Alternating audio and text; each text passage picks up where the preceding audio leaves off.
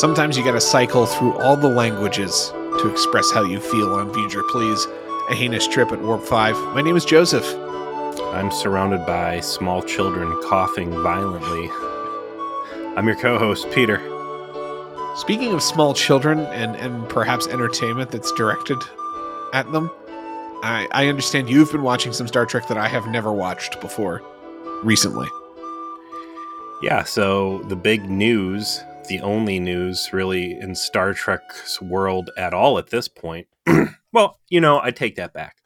We just had a little intro you and I did discussing the Time Warner HBO merger, right? Yeah, that certainly is a big deal. Yeah, that's being discussed.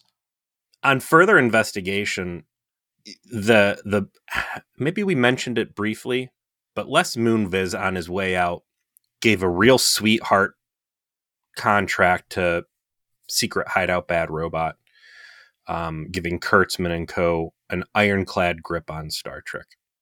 And from what I'm seeing right now, whatever these talks about the merger between Paramount and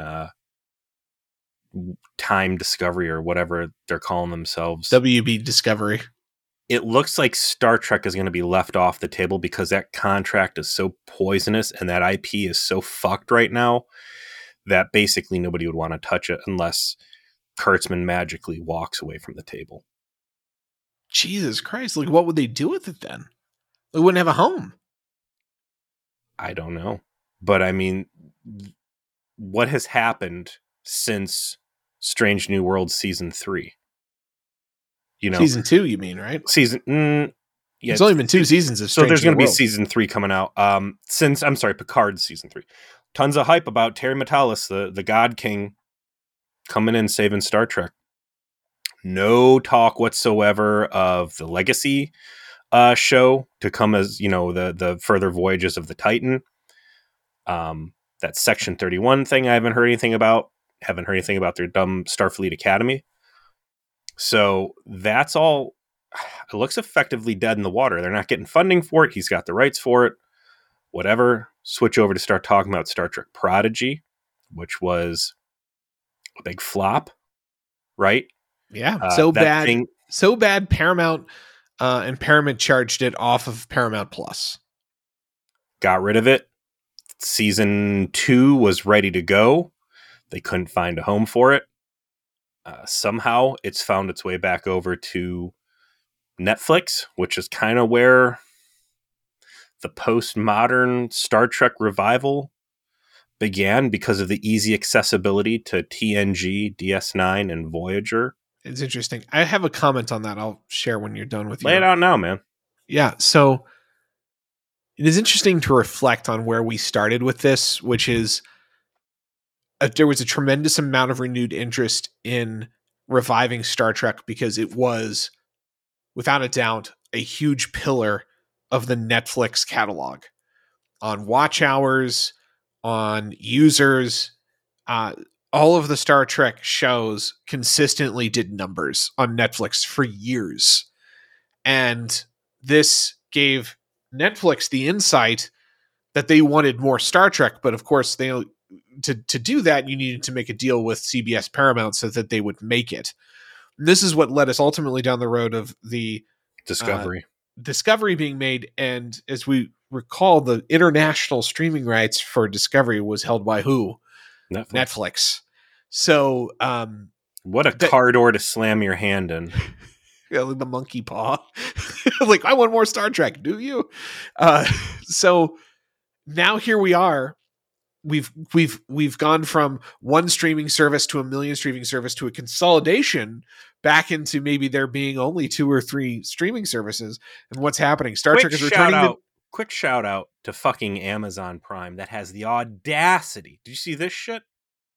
They're going to start plugging ads into Amazon Prime Video unless you pay a $36 upcharge on your Prime membership. Get fucked. Are you serious? I love The Boys. I'm pumped as fuck about Fallout 4. I will pirate the shit out of that before I watch a single fucking ad.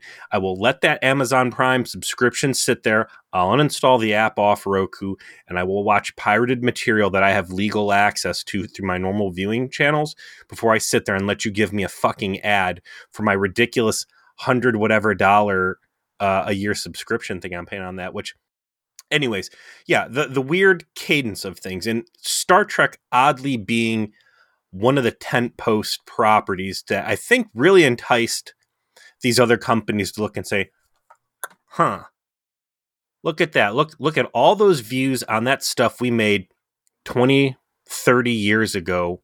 Why aren't we making money on that? Hey, let's take our ball and go back to our house and try to make our own streaming service, and we'll find out how that works out for us. Right. I mean, a million such stories, right? Why does Peacock exist?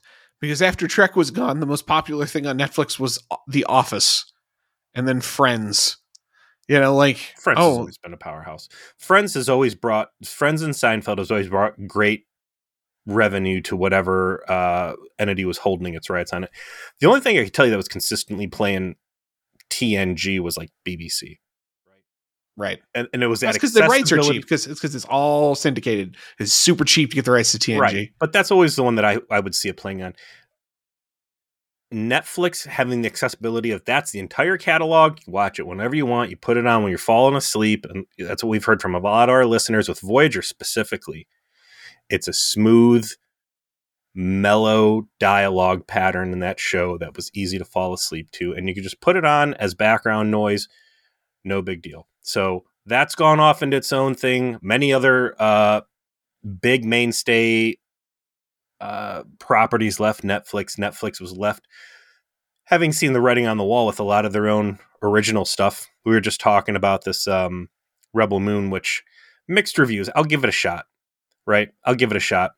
But I mean, Netflix original stuff, I think, is underrated. At least in some cases. The Extraction movies, I think, are excellent action thrillers. I can't believe most people haven't seen them. They're right there. If you got Netflix subscription, go fucking watch them. They're good movies. So like Rebel Moon, right? Like, it's not costing me anymore. Might as well go watch it. Give it a try. But now the prodigy son has returned to Netflix, unhoused, banished from its own streaming service. Immediately in the top 10. Immediately in the top 10. And it's funny, too, because, I mean, I've had Paramount Plus in the past. I've got it now. I was never motivated to watch it before. But for some reason, man, the way that the children's profile on Netflix works, and I knew it was coming, and I knew that I wanted to take a look at it. But I'm already logged in with my kids' profile on the TV. I'm doing the dishes. I'm doing meal prep, whatever, on the weekends when I'm home alone with the kids. And if it's between Sunny Bunnies or whatever other fucking trash they want to watch, Bluey. That has like Bluey's amazing. Yeah, Bluey's actually great. Bluey is possibly the best thing on broadcast. Not even broadcast. I mean, it's behind the paywall. It's on Disney Channel, I guess. Bluey's easily one of the top 3 shows in production right now. It's universally beloved. It's good, and it taps a sitcom genre that is untouched in this day and age, where there is a competent father who is respected by his children's and not a complete fucking moron, as opposed to goddamn Peppa Pig, which can die in a fire. This can be a separate podcast. You got bones to pick about cartoon parents. Well, listen, it's in my ears a lot, and that's what's bringing me to this. Is if there's going to be trash on the TV, right? It might as well be something that I have a podcast about and that I can at least tangentially talk about. So I put it on while I'm doing the dishes. I can't even really hear the dialogue. I'm just basically watching the story, and all I really care about is what does this ship look like, right? What design language are they using? Show me a cool Star Trek ship. Show me a cool Starfleet ship. And it's going. Nickelodeon helped them with this thing. It's not awful. My kids kind of were watching it. It's not like they were glued to it. It might be a little too advanced for them, but for just bullshit on in the background that I don't care enough about, that I'm like telling the kids to hush and really try to like zoom in on and give it my full attention. Just background stuff going on. The Clone Wars, back when I didn't hate Dave Filoni before he betrayed us all. Pumped out Star Wars before shit. we found out he couldn't direct humans. He was real bad with humans. Clone Wars, there was all the Sith episodes, great adult storytelling. And then you have like the Jedi Padawan, like toddler hours.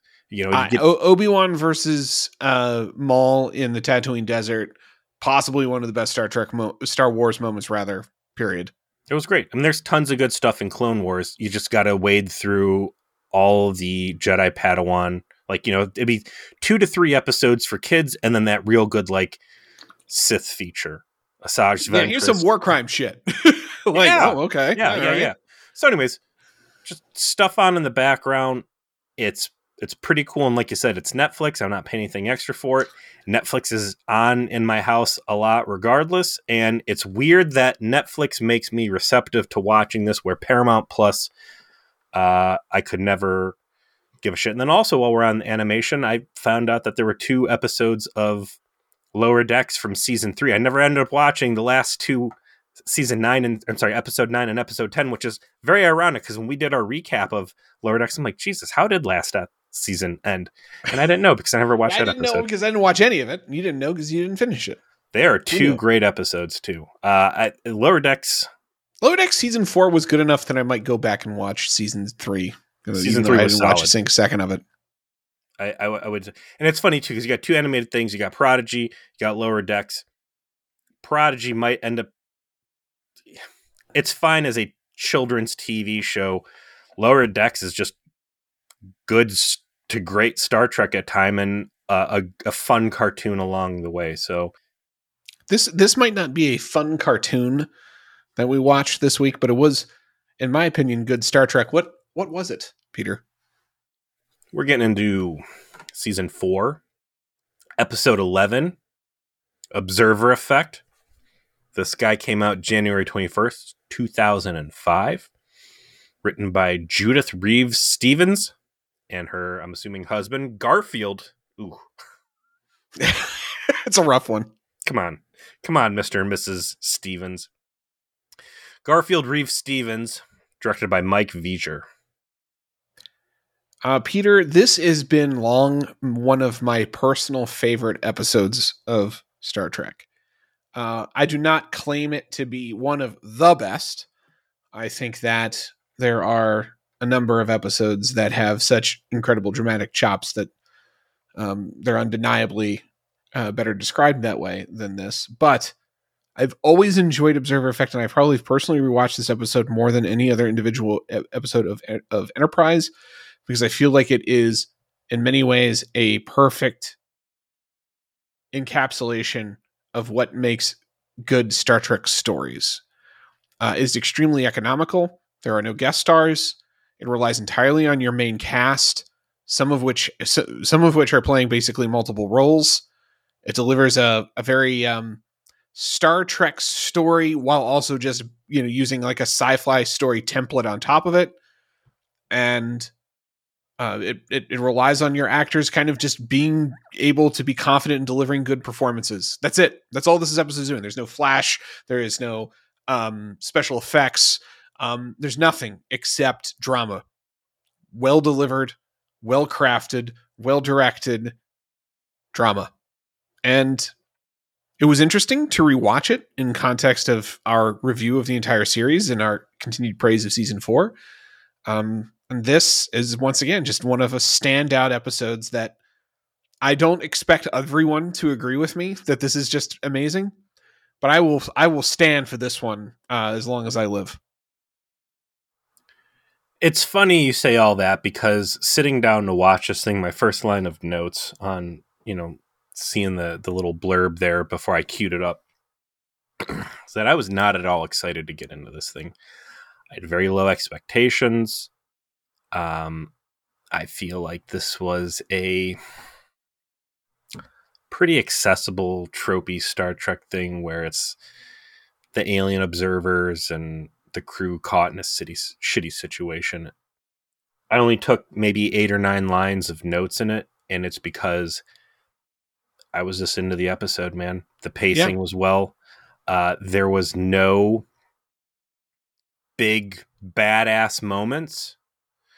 Nothing flashy going on, especially in the wake of the Tom Clancy trilogy we just watched, which had, a lot of big space battles, running guns, some real galaxy altering events, like big real deal. Political, like, oh shit, he just hit him with the hotness, right? Flash kicked him. Damn, look at that. This was just a smooth narrative that's pretty even keel through the entire experience. I want to jump back to your criteria of why you thought this was a great episode. Off the top of my head, I think that you and I started praising low budget Trek on Count Pop-Tarts episode where Hoshi goes, what the hell was that? The Count Molestula. Exile was the name of the actual episode. Yeah. So that was right at the top of season 3 when the Xindi crisis kicks off. That was one of their first stops in the Delphic Expanse. First half dozen episodes, I think, is when that happens. Some real standout set pieces of high school drama club set building. Oh yeah, the spoopy medieval castle that the guy's in. Yeah, uninspired, shall we say? Blatantly low budget, and a lot of the Xindi chambers and stuff there. And that's where we really started zooming in and saying, like, there can be good stories out there. Not that Pop-Tarts was a great story, but like you can get some pretty solid ass Star Trek off a shoestring budgetary constraints where we got to focus in this ongoing observation that we have had. And that's nothing we were able to really ever say on Voyager, was it? No, I mean, we were too distracted through our run through Voyager. I think of its inconsistency in quality, the poor writing, particularly of Janeway herself. It's so long ago that I think sometimes we forget, like, we started with Voyager because the first 3 seasons, boy, there is just so much crap, right? And it doesn't really find its own identity until really kind of late in the run. And it rewards you for being someone who invested yourself in the show, but at what cost, right? And even when we were done, even in the afterglow of what we felt was a pretty good last 2 seasons, we said, don't watch this unless you really like Star Trek, right? Was our ultimate takeaway. Even though you were even quite generous, I think, in your review of like, most of your episodes were meta good. There's only X bad. Would I recommend this? So I think we never really got into a discussion of budget because the show did actually feel like it had money. Voyager felt like there was a lot of money the whole way through. There was a lot of bad CGI. There was a lot of Planet Hell cave sets.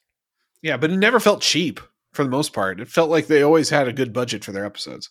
I mean, aside from that garbage bag outfit in Alice.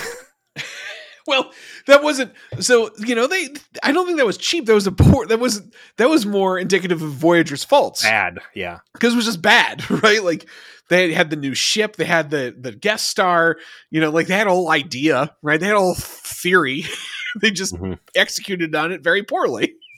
They just put them in a garbage bag. Yeah, I think I said probably dozens of times what a great idea and what D- execution this is. Real quick, while we're talking about Voyager and in the wake of the Prodigy discussion, by the end of the second episode, I want to say, they're on the ship, which I think is called like the Protostar. Look at you.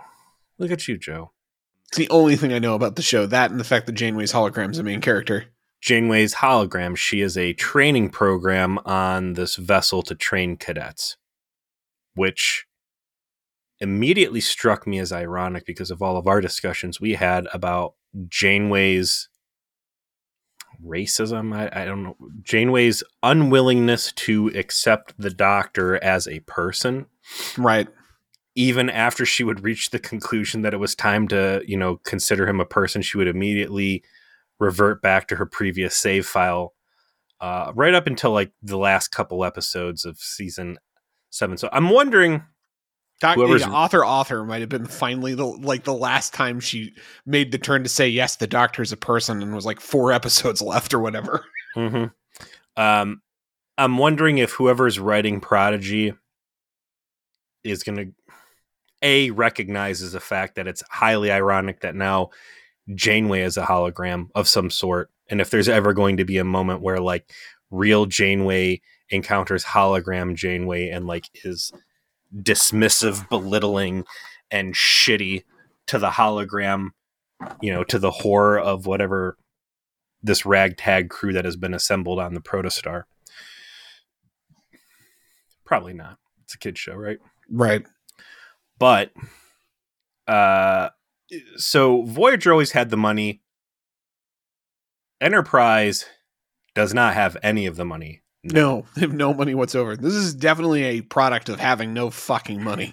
2 seasons of a lot of budget. 3rd season, tight on a budget. 4th season should not be happening. And Matty Kono's pulling out gold and using stuff there. We have correctly coined the term bottle episode, right?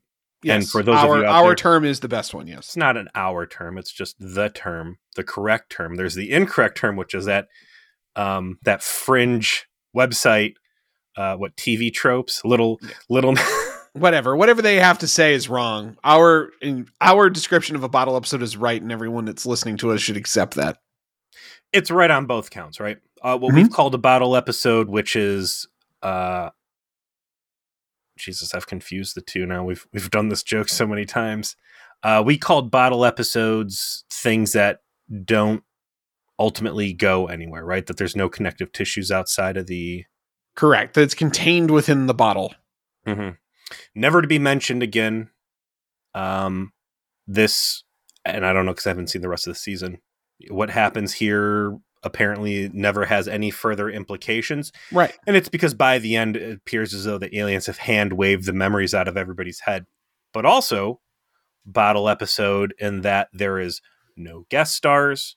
There's no new locations. We're using just this is a bottle episode by the incorrect definition. But you could also say it's a bottle episode by our very correct definition. It's the Omni bottle episode. Replacing, I think, perhaps Shuttle Pod 1 as the penultimate bottle episode. No, Shuttle Pod 1 gets referenced. It does. Yeah, this may be the true textbook bottle episode here, right? So we're going to pick up with 2 guys we haven't seen in a while. Yeah, I mean, I feel like a lot of this episode was also, have we done anything with Mayweather and Hoshi for the last season and a half? No? Gee, it'd be nice to have some fresh faces on this show.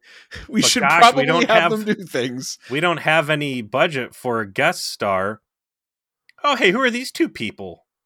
What's this that fell underneath the table and got stuck behind the refrigerator? What is this? Oh my gosh. What's his name? Anthony Montgomery. Anthony Montgomery. Where have you been, sir? It's like someone finally went over to the producers and was like, listen, I know that Anthony's a really nice guy, but his agent has been nothing but ringing my phone off the hook. We need to make sure he's the focus of an episode. He's literally not had a shot at this since season 2. Anthony, would you like to be in an episode of Star Trek Enterprise? Yes. But I'm here every week. What do you mean? No. You want to play... You're going to be an alien. Not just tackling people. I mean, like, acting. You're going to be an alien. Oh, great. Do I get a cool costume? That sounds like money. No makeup, no costume. You know what? Just wear that thing you're already wearing. We'll figure something out. You got Reed. You got Mayweather. And they're sitting at a table in the mess hall. And they're playing that analog, old plain old 2D chess. No 3D chess here. And it's a pretty nice fake out intro too, because they're sitting there talking. You've got no reason to think that there's anything weird going on other than the fact it's 2 characters that never hang out hanging out that are never on screen, and it immediately becomes apparent that they are playing chess at far too high of a level. Something is up. Not so much a big stretch of the imagination for Reed, the wonder child who has developed shields, good phasers, good ship phasers. He does, in fact, say that the alien that is embodying Reed does say that Reed is the ship chess champion. So, confirmed for nerd. But confirmed for unlikable. What we get is these two clearly not themselves, and it being conveyed through dialogue very explicitly that they're currently being the hosts of two other aliens that are using an opportunity to observe humanity deal with an issue that is evidently about to be inflicted upon them. That there's something with this planet that they're at. There's something wrong with it. There's something an issue here. People die here. And whoever these aliens are, they would like to see how humans deal with it. And they're just having the conversation with each other right there in the middle of the mess hall with no OPSEC whatsoever.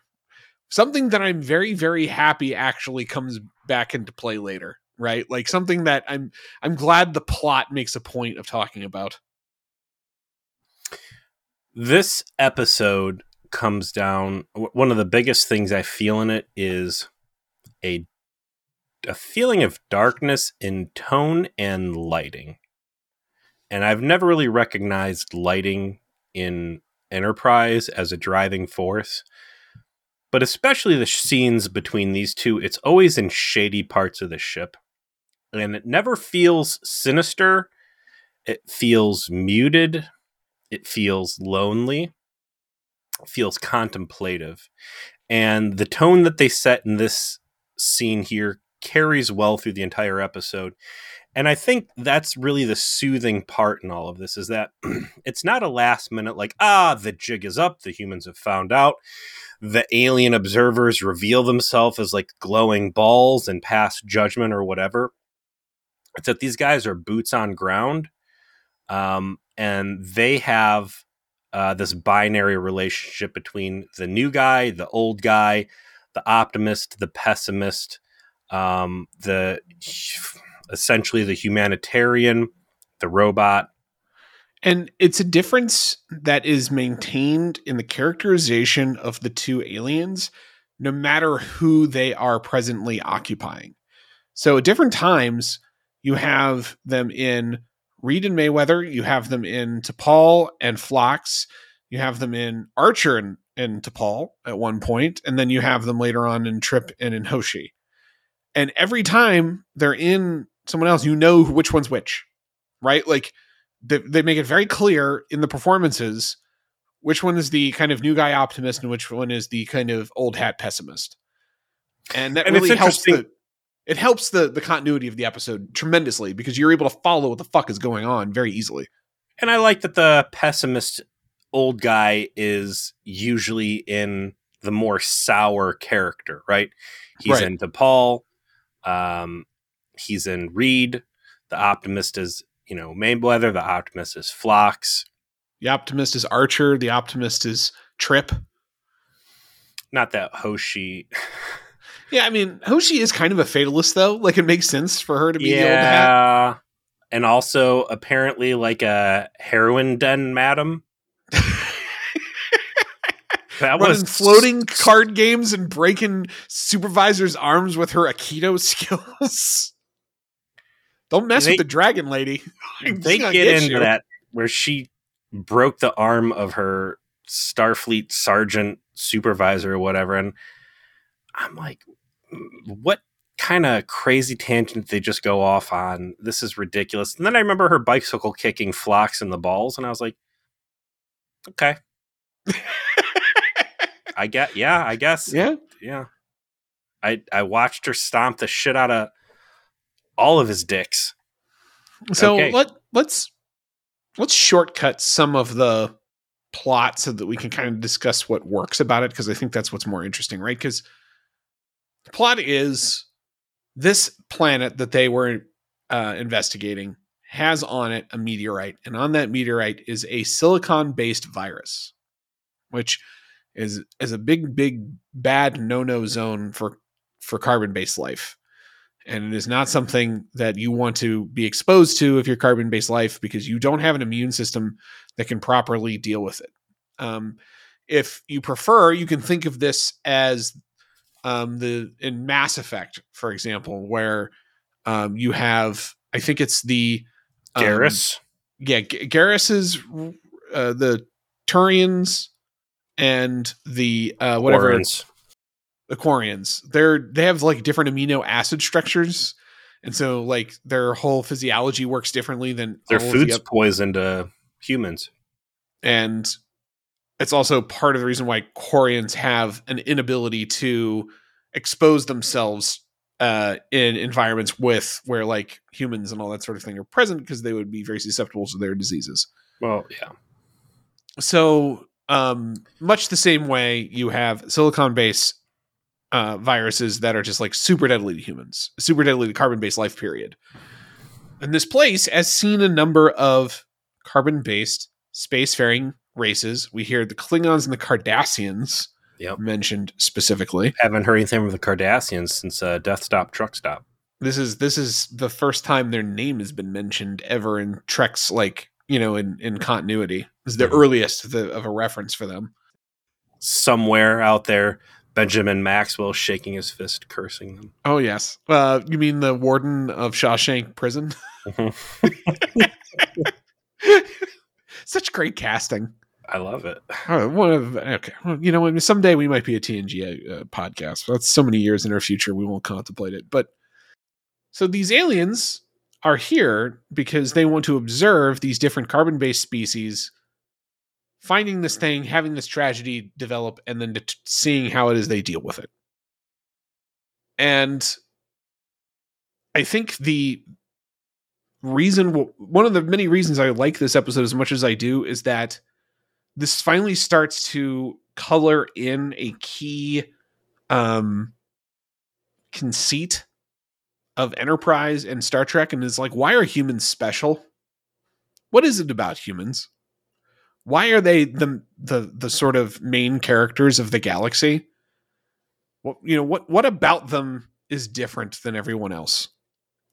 And I feel like this episode answers that question by allowing the Organians to observe them and comment on how they're different. And it kind of like gives you that sort of light bulb moment of like, oh, that's why. Humans are the kind of species that are empathetic and self-sacrificing and hold other-centered moral principles, which is not apparently common in the rest of the galaxy. Which is an interesting take, because for a couple reasons. One, it is feels so unrealistic as we look at the world today that our defining feature as a defining unique feature could be compassion. And for all the things we've joked and said, like, oh, the most ridiculous sci-fi part of Star Trek is that, everyone on Earth getting behind a singular government and surrendering all personal freedom to push space commie. Obviously, like, Alex Jones was smothered to death with a pillow at some point, if that was ever going to happen. The Vulcans got him. Vulcans just like beamed him right into space. Like, but the Vulcans have fingered it, and it's Mass Effect, which again is spiritually just Star Trek. Humans always are the antithesis of the elves / Vulcans, which is a relatively young species that is short-lived in its years, but the star that burns twice as bright burns half as long, and that they're making leaps and bounds. They're moving faster than anybody else has, covering ground in technology and pushing the limits of the world around them to a degree that makes other more elder races uncomfortable, right? And with that always comes worries about war. And that gets mentioned in this too, that not that long ago, Earth was nuking itself and pushing itself to the brink of annihilation, same as the Vulcans. Jumping back to the Tom Clancy trilogy. So for the defining feature that really saves the Enterprise crew's ass here to be unbridled compassion for mankind, as well as, I think to a certain degree, infecting other races with a similar level of compassion, because Phlox's Denobulan nature gets called out several times, that he is not part of the experiment, yet he Right. is critical to what's happening there. And what was one of the best parts of the episode for me, it's Hoshi, they get back, they've been diagnosed. It starts with a bad cough, which I'm very familiar with right now because it's holiday season, so my kids are just sick as shit from all the family events. They're in their quarantine area, and there's a lot of cool character building. This would have been a great season 1 or season 2 episode. Yeah. And this is, I guess, the key part of this is it really could have fit anywhere within Enterprise's run. It didn't need to be in season 4. I guess it shouldn't have been in season 3. That's it. Like, wouldn't have belonged there. But it would have been fantastic in season 1 because of the Hoshi and Trip actually talking to each other, which I guess they rarely do. So it makes sense. Stuff about them and Hoshi specifically, but Trip brings up, this is only the second time I think over the entire Star Trek course where they've gone into their back catalog of Paramount things they're allowed to talk about, the first being Event Horizon. This one calls out, one of my favorite authors, Michael Crichton, and he asks Hoshi, "You ever see the Andromeda Strain?" Which, have you? I have not. Oh man, that's right in this level of chill synthy 70s goofy sci-fi that is arguably bad but still just a great watch. I don't know, it's its own thing, but in Andromeda Strain there's a carbon-based virus called Wildfire that causes complete hell and some real issues in this government facility, but it's a great reference because in the Andromeda Strain, the U.S. Government is conducting an exercise called Project Scoop, where it's sending up satellites to skim the outer atmosphere and bring material back down for observation. And that's really the crux of what's happening here. It's a little bit in reverse, but there is an experiment taking place where a stationary observation point is bringing subjects in to observe and comment.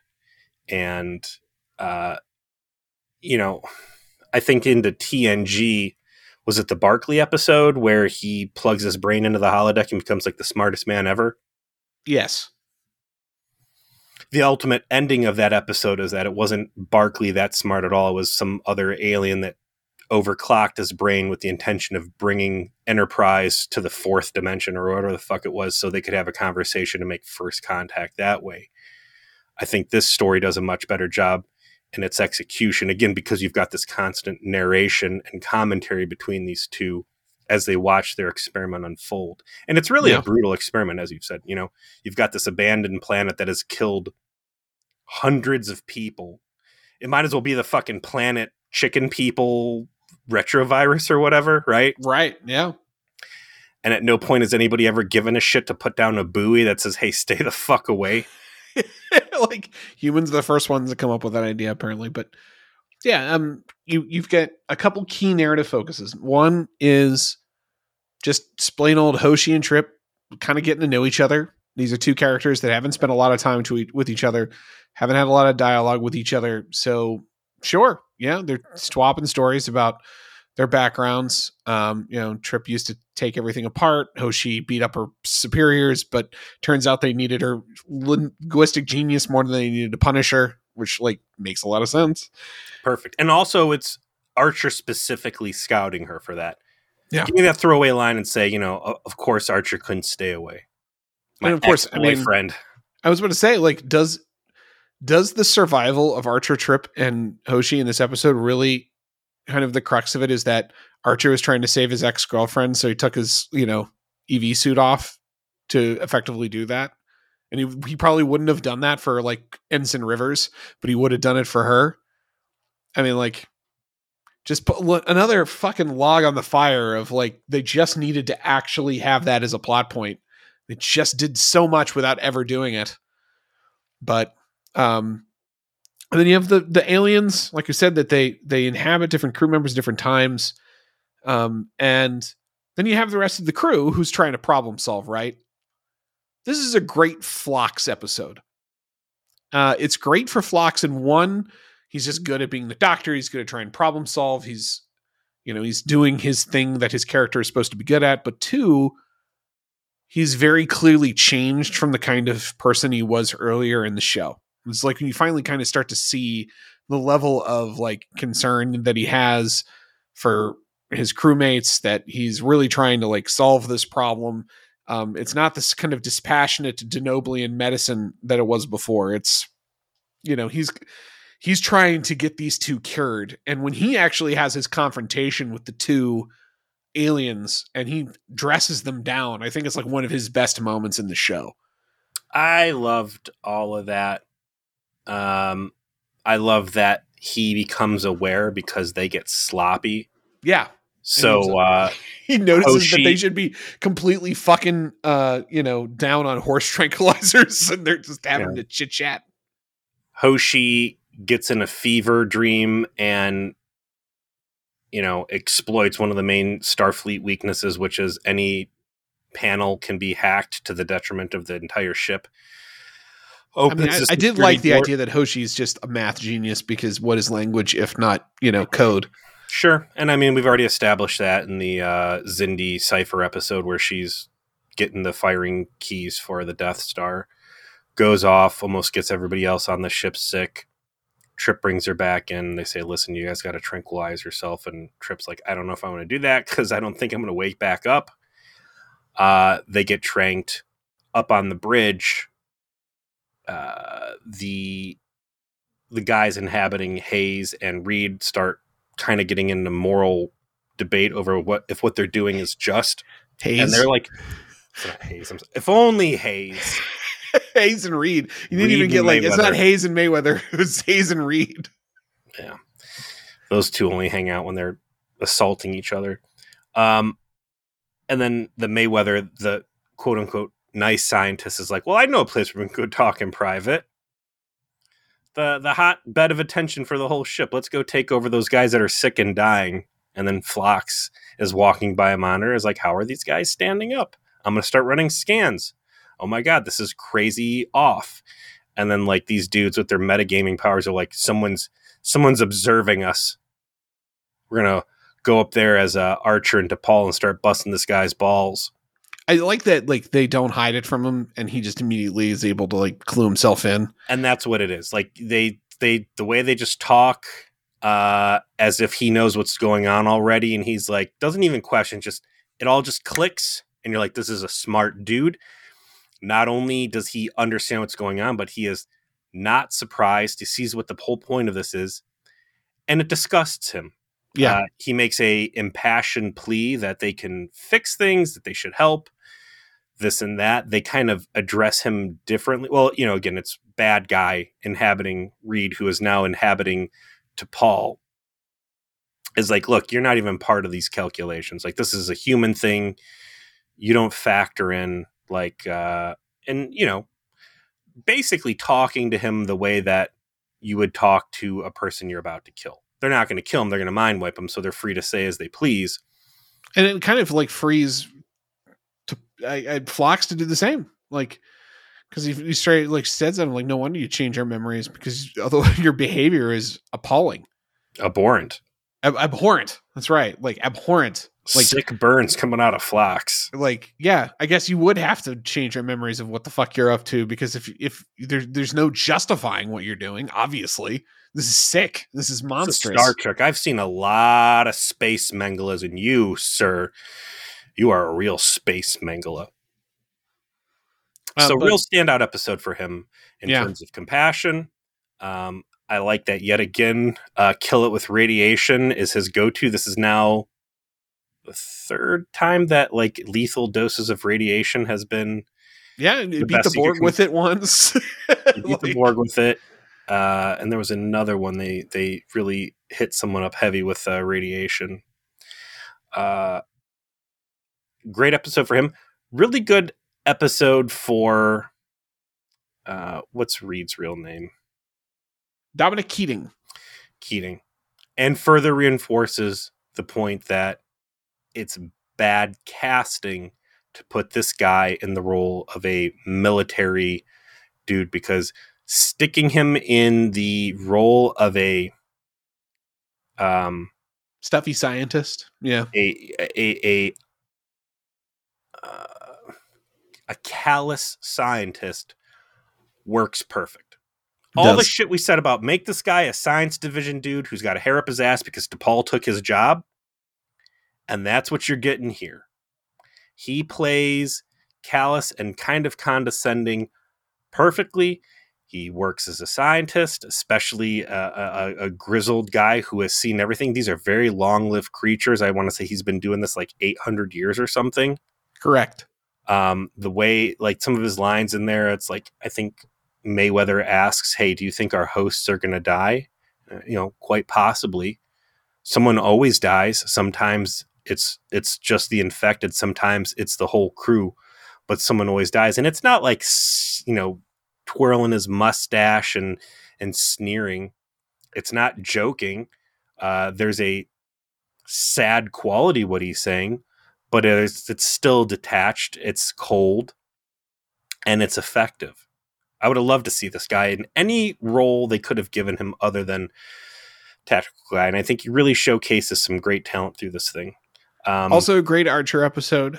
2 spots stuck out for me. One, early on, Phlox has a pretty dire diagnosis after they determine it's a silicon-based virus, and he has to go tell Trip that, right? Like, Trip's his best friend, right? Like, that was really emphasized in this episode. Trip is his best friend, and he has to, like, he has this moment right before he talks to him where he's got to, like, gather his energy, gather his strength, uses the intercom.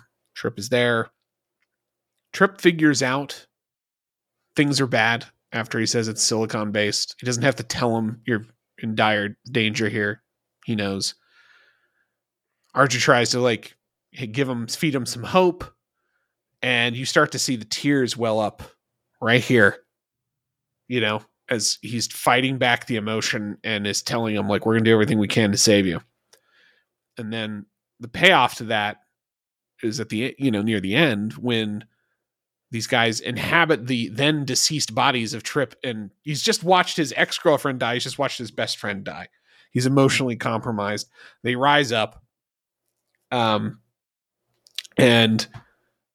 he has to then pivot into basically giving these two a speech that is going to convince them to fix things. Right?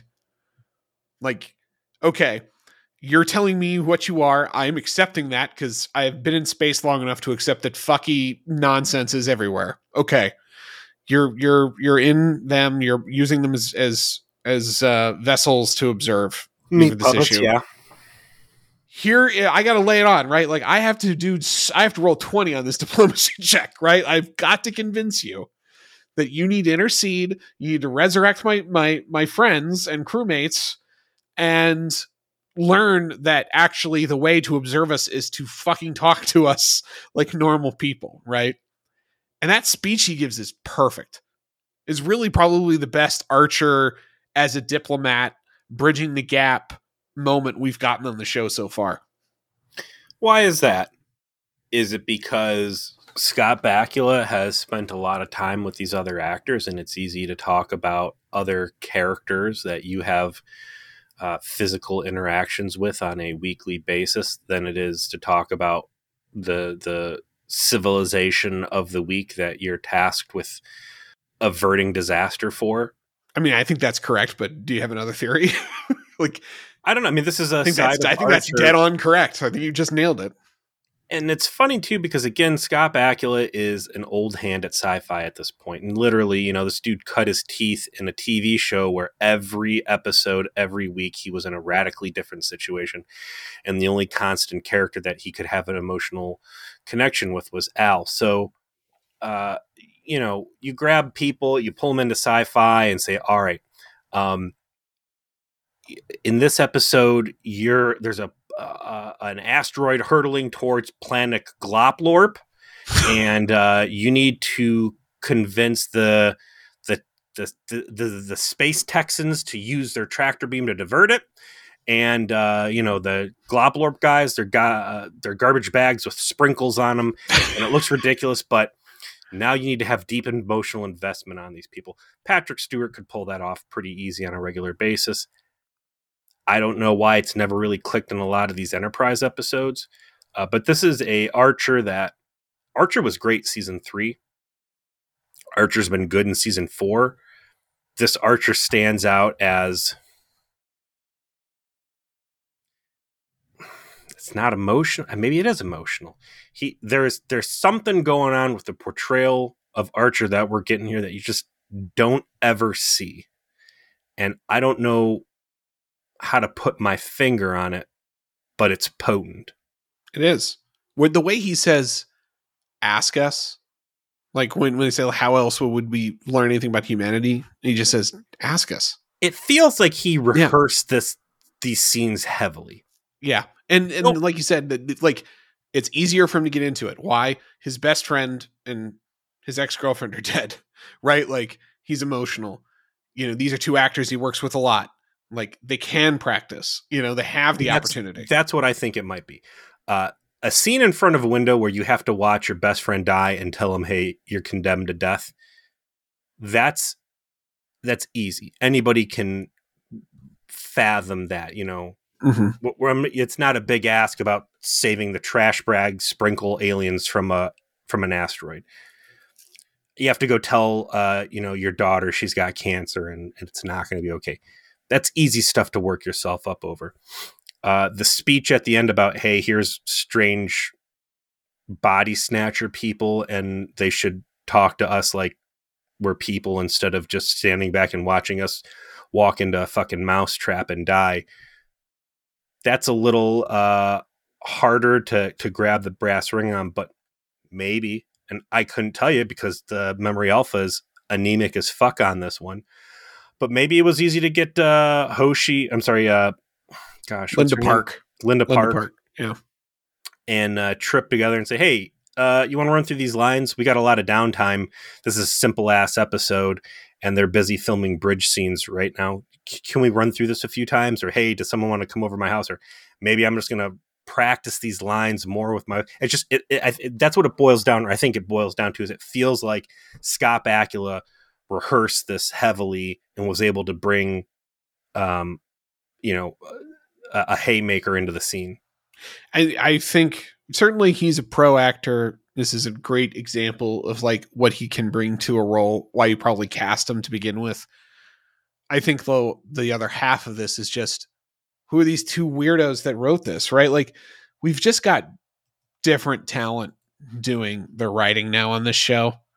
And we've got the writing team that did this one did The Forge, great. Observer Effect, good. United, spoiler alert, that's great. Divergence, spoiler alert, that's great. Terra Prime, spoiler alert, that might be the best episode of Enterprise. Like these are just good writers who are writing too. So there you go.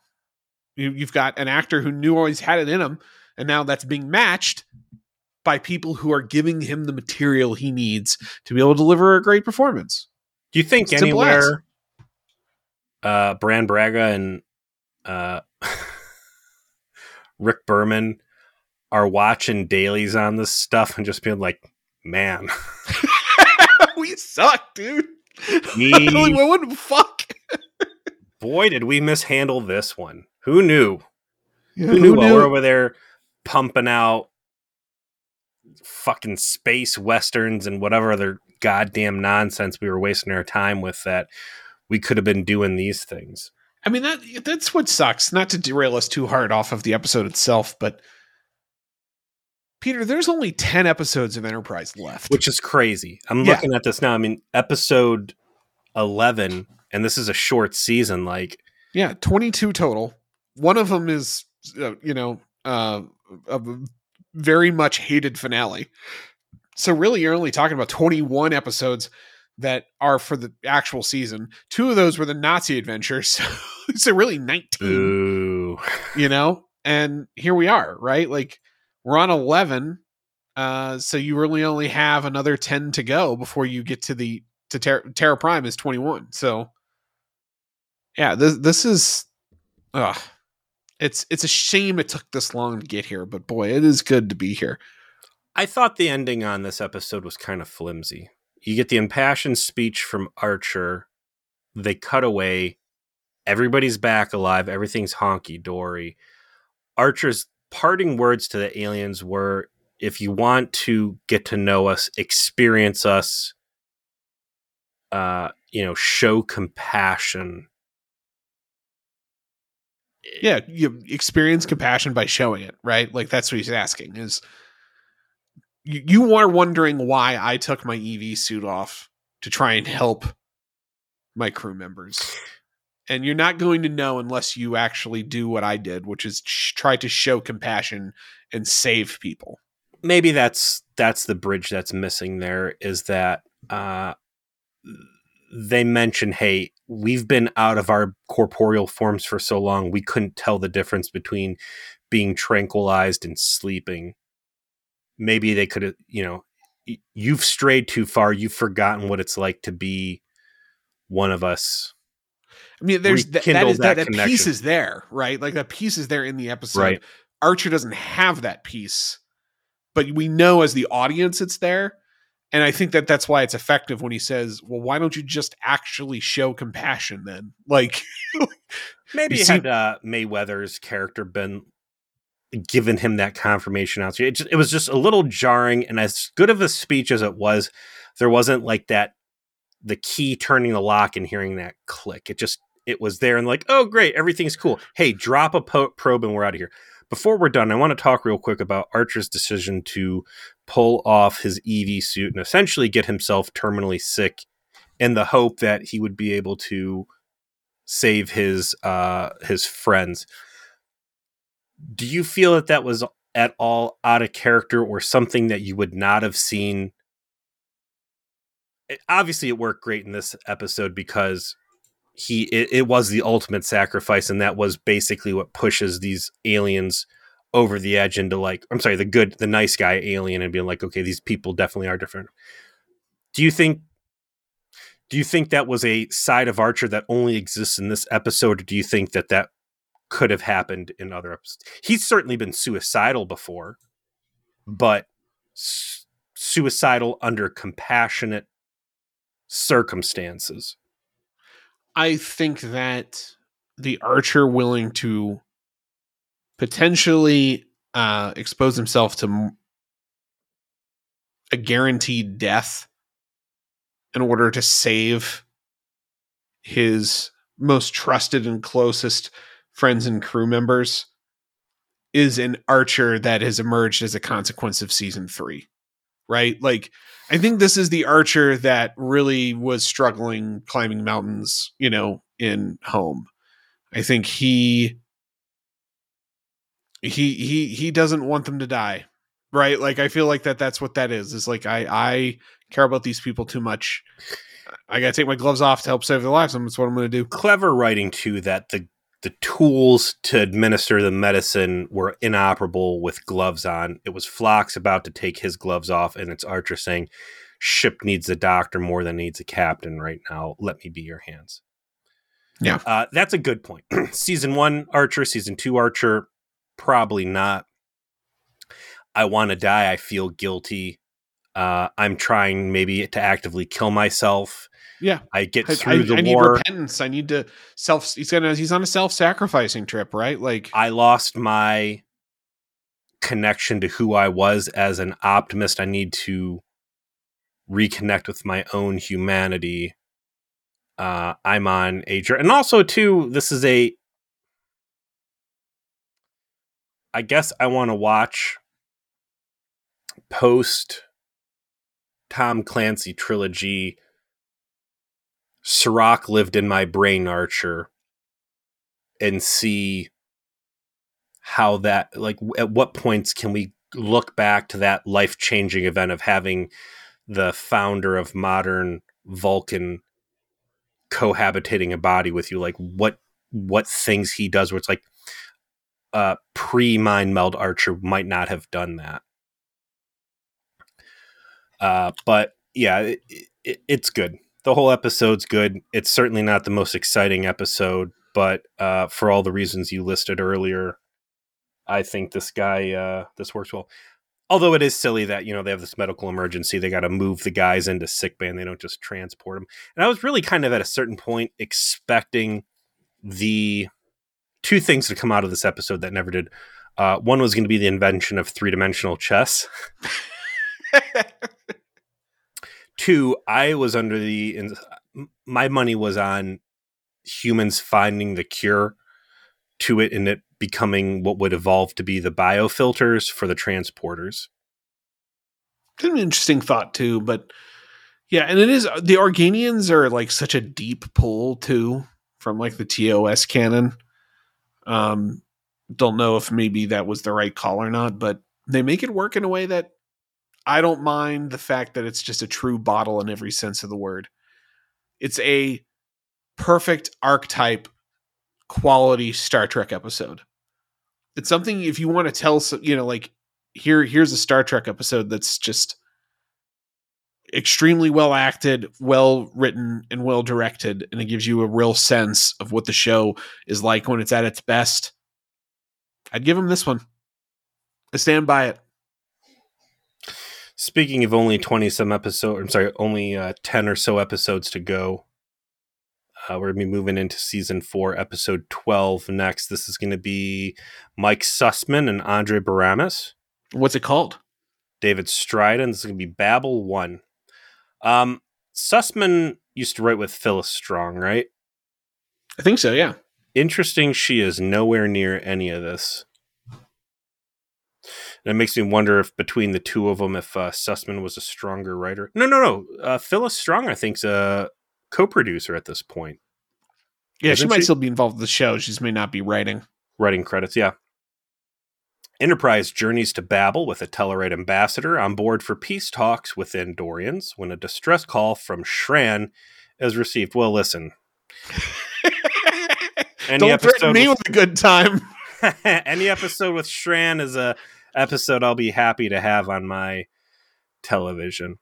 I assume this is going to be a good one. Oh, yeah. I mean, don't think there's a bad episode left. I think I think they're all good from this point forward. Let me jump back real quick before we wrap this up.